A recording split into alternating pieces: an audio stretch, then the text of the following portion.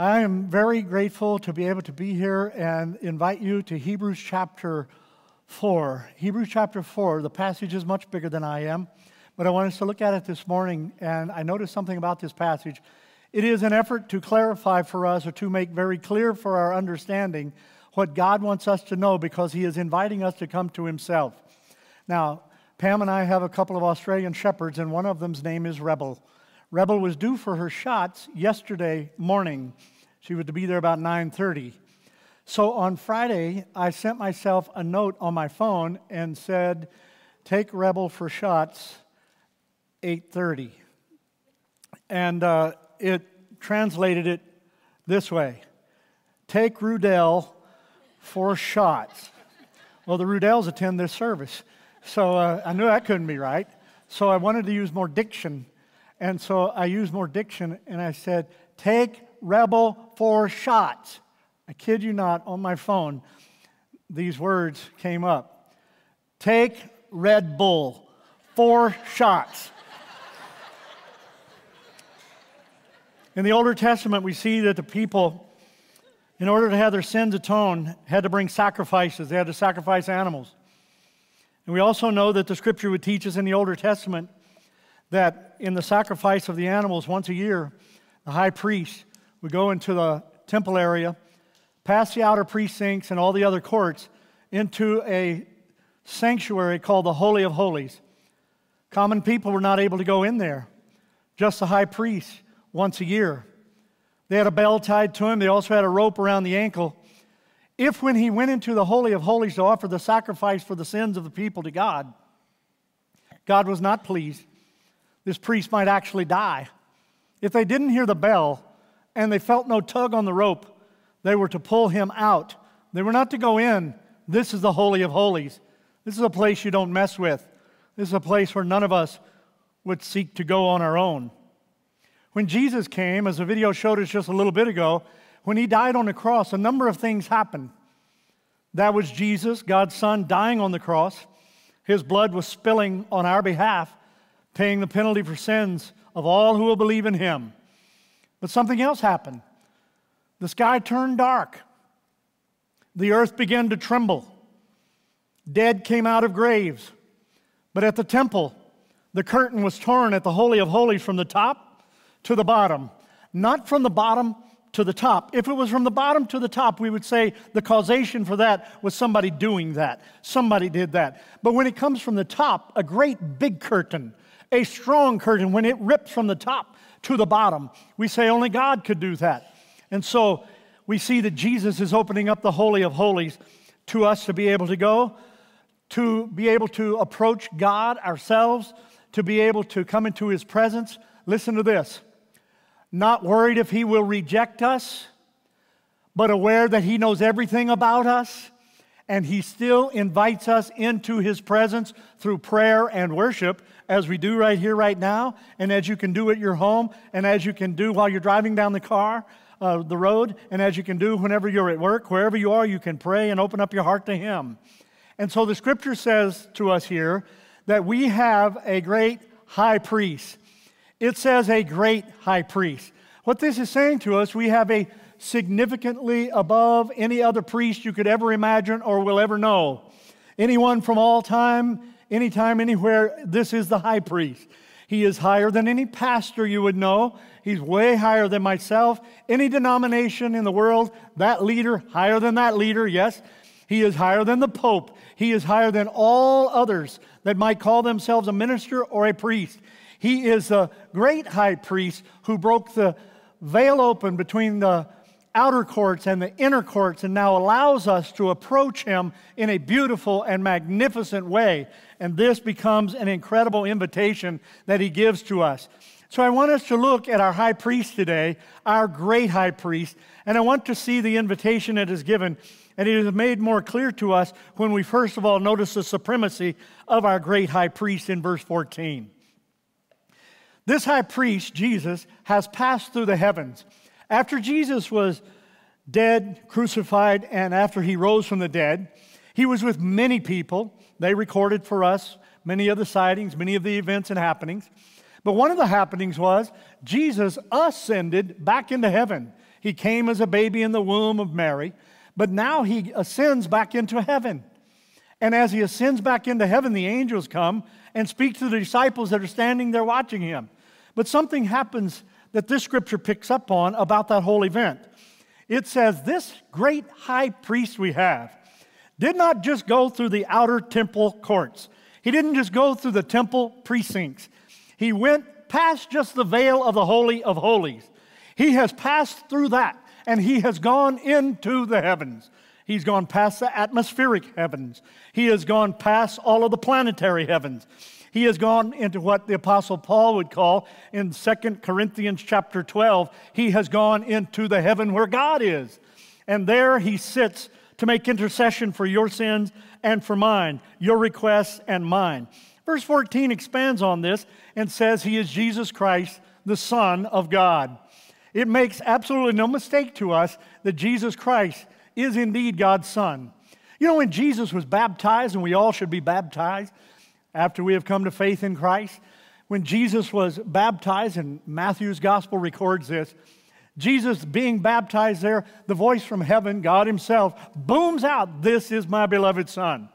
When you go into Hebrews chapter 5 and verse 5, you notice that it says something there. It says to us of Jesus that he is God's Son. It says, "You are my Son," the scripture says. So we understand that Jesus Christ is our great high priest. And understanding that Jesus is our great high priest, having broken open the Holy of Holies where we now can go in and expect him to forgive our sin, to hear our prayer, to minister to our needs, our hurts, our desires, the things we need to do. Verse 14 concludes with this, "Let us hold firmly to the faith we profess," or the faith we confess. It is literally translated by some. Martin Luther on this Reformation Sunday, April 18, 1521, as we celebrate that now. Martin Luther, the priest, was trying to be reconciled, or Charles V was trying to reconcile him to the Holy Roman Church. And Luther says, "I'm not going to recant. I'm not going to give up on what I know to be the truth."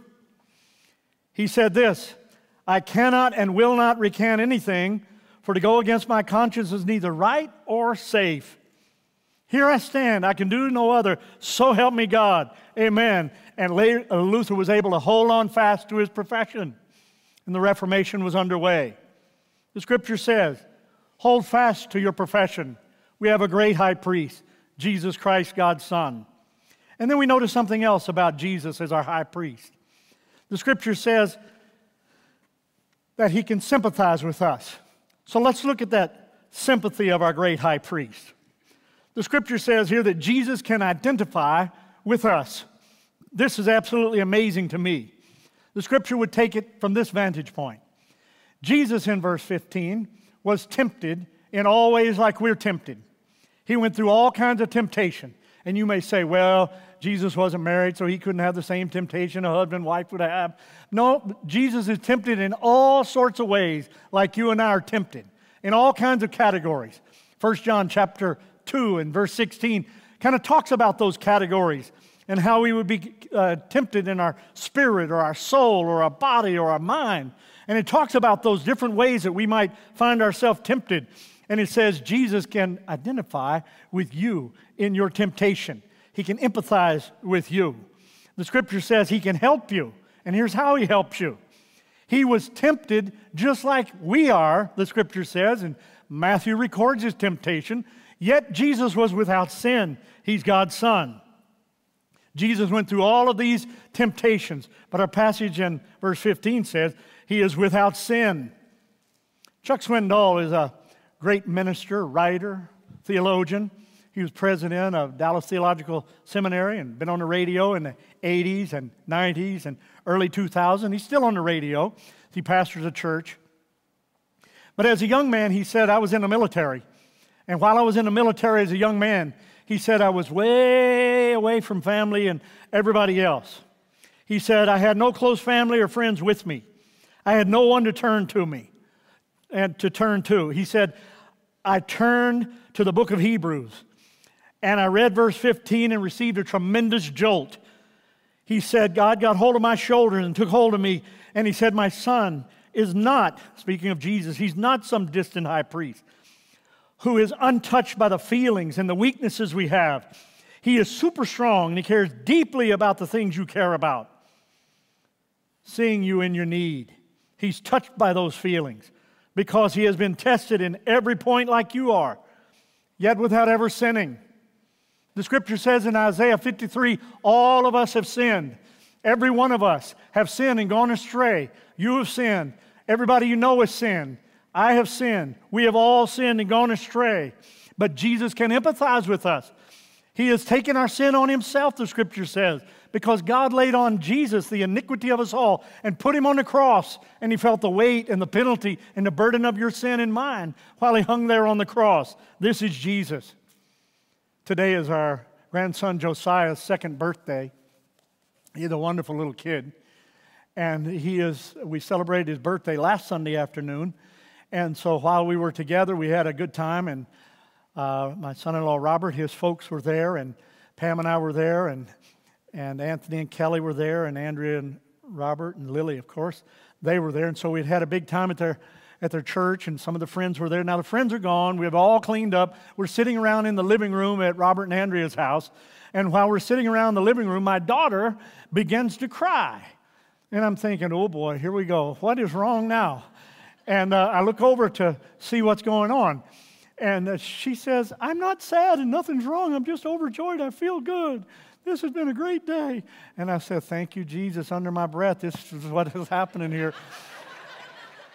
Jojo was across the room playing with some of his little trucks. He loves cars and trucks and trains. And he came over seeing his mother crying, and he came across the room where she was, and he started patting her. Empathy, sympathize. I want to tell you, the creator of the universe, the God of heaven, your Jesus, comes alongside you when you're hurting, when you're out there, when you're feeling it, when you're feeling isolated and picked off by the evil one and the winds are cold around your soul. He can empathize with you, and he has opened up the Holy of Holies. Oh, thank you, Jesus. He invites us into the presence of God and says, I will warm you up. I will hold you close. I will help you. He is indeed our comforter, our guide, our Savior, our Lord.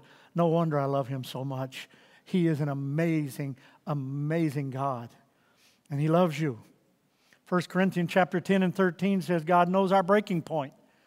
When we are tempted, he'll pave a way of escape. That's empathy, ladies and gentlemen. Verse 15 says he empathizes with you. Aren't you glad for that? Johnny Erickson Tata, as a beautiful young teenager, was going to take a swim. She dove off, hit her head, broke her neck, was immediately a quadriplegic. And the accident left her very depressed and very discouraged. She had a friend named Cindy who came over to see her. She said, Cindy, you're my friend. I want you to help me out. Give me those pills and give me way more than I'm supposed to have, so I'll just be able to go to sleep and forget it all and die. And her friend said, no, I'm not going to do it. I'm not going to do that. And then she said, Jesus knows how you feel, Johnny. And Johnny looked at Cindy and she said, what in the world are you talking about? She said, Cindy did as if on cue, it is true, it is true. Remember, he was nailed to a cross. His back was raw from the beating, like sometimes your back is raw from laying in the bed. And there's sometimes you want to move to change position, but you can't. And there he was wanting to change position and redistribute his weight somehow, but he couldn't move, Johnny. He knows how you feel.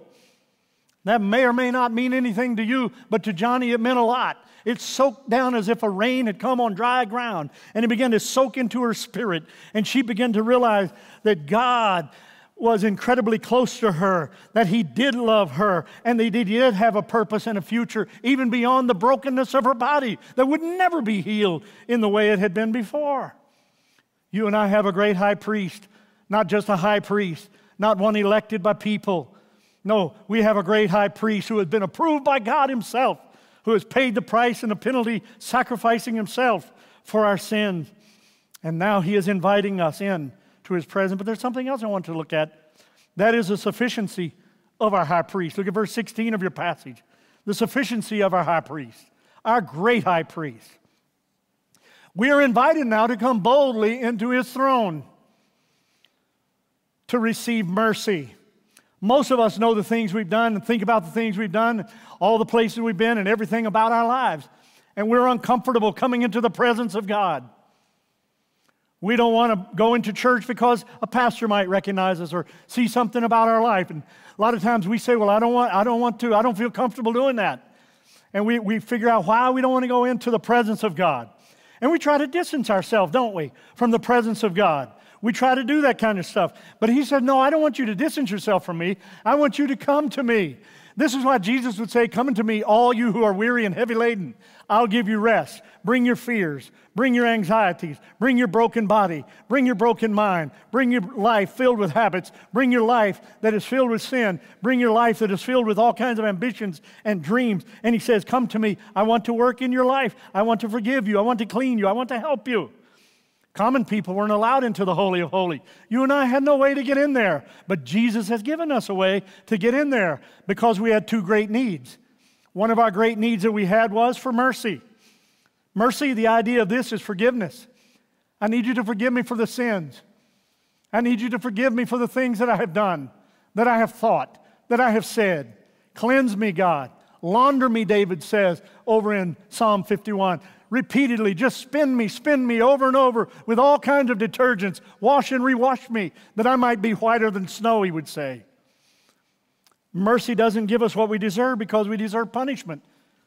But at the mercy seat of God, he doesn't offer us that great smash judgment. At this moment, he's offering us mercy. He's also offering us grace. Grace is the inner strength to stand up against the struggles that we have. When you have those marital troubles and maybe even somebody walks out of your life, how are you going to be able to face the future? When a loved one passes away, how will you face the future? Whenever you realize after you wake up from something you did, you cannot believe you did it. Why did I do it? That was so stupid. I cannot believe. And you try to clean yourself from all that in your mind and body, and you cannot do it. You receive something called grace. Grace. God does give us what we do not deserve now. When he gives us this, he gives us a new chance. He gives us a forgiven heart. He gives us a new start. He gives us courage. He gives us a do-over. He gives us absolute forgiveness. John Newton was a slave trader. John Newton wasn't proud of his life. He used to think he was all that, but he realized he was a terrible man, and he was so separated from God, and his sin separated him from God. Your sin might separate you from God. And in realizing that his sin separated him from God, eventually he came to the awareness that apart from Jesus Christ, he could not save himself. And he eventually turned his life over to Jesus. He invited Christ in, and he went as if it were into the Holy of Holies himself in prayer, dirty, broken, sinful as he was. And he would come away from that experience of conversion, of salvation, of forgiveness, of new birth, and he would write those words that have been sung by millions of people around the world for many, many years. Amazing grace, how sweet the sound that saved a wretch like me. I once was lost, but now am found, was blind, but now I see. Through many dangers, toils, and snares I have already come. It's grace that brought me safe this far. It's grace going to lead me home. He didn't depend on himself. He depended on the grace of God to forgive him, to cleanse him, to give him a new chance and a new start. This is the difference between a high priest and the great high priest. The great high priest can cleanse us, and his power will make us what we ought to be. I know you're not deaf, but I'm excited. And so is this passage. I say to you this morning, there is no burden. There is no sin. There is no need. There is no fear. There is no anxiety too great or too small to bring to him. There is no thing too private, too public, but what he can still make sense out of it and can bring your life into what it ought to be. Can I get a witness somewhere in this crowd today? Thank you, Jesus. Everybody sitting across this auditorium right now needs a great high priest. You do, and I do. What would keep you from inviting him into your life right now? Right now where you're sitting. What are you delaying for? What are you waiting for? What else is there? Who else is there? Nothing's worth hanging on to. Give it up. Come to the Creator, the great high priest who died on the cross, the sacrifice. You don't have to give the animal. He is our perfect sacrifice. And come to Him who invites you in and find forgiveness and restoration and purpose for life. He can forgive you in a moment from everything you have ever done and make you right before God. So when you take your last breath, your first breath in eternity is with God. I didn't design it. He did. For God so loved the world that He gave His one and only Son, that whoever believes in Him will not perish, but have everlasting life. I want to invite you to receive Jesus Christ, our great high priest, today. Right there where you're sitting. Open your heart to Him now. Right now. Right now. What are you waiting on? Right now. Open your heart. Don't delay. Open your mind. Receive Him into yourself. Invite Him in. Just confess to Him. And you never have to confess to me. Just tell Him, and He'll forgive you right now. Lord Jesus, Pam, come to the keyboard.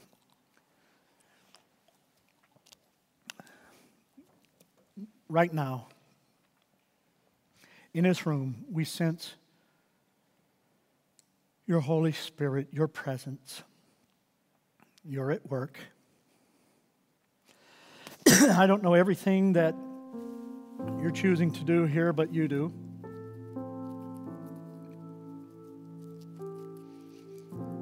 I can't look into hearts, but you can.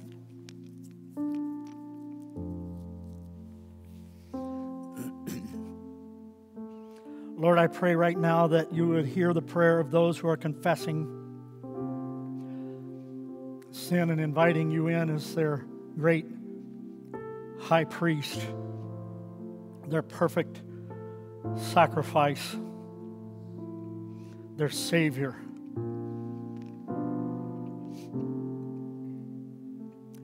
I thank you, Lord, for those that right now are confessing you as Lord. They've always looked to another person somewhere, religiously or otherwise, and realize on this great Reformation Day, it's not looking to somebody, it's looking to Jesus, the author and finisher of our faith. So today, Lord, we confess you as our Lord.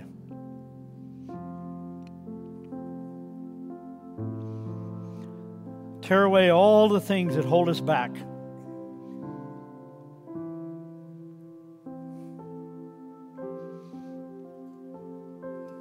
All of the encumbrances.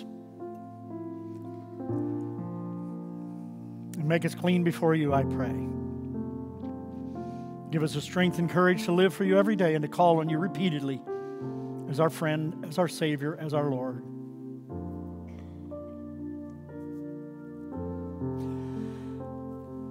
If you prayed that prayer, if you prayed, ask God to come into your life, He did that today. It's that simple. It doesn't cost $1. But it costs Him His life, and He'll want you to follow Him from now on, every day, every decision. And you can do it with His help. If you mess up, you have a great high priest who will help you. He will help you.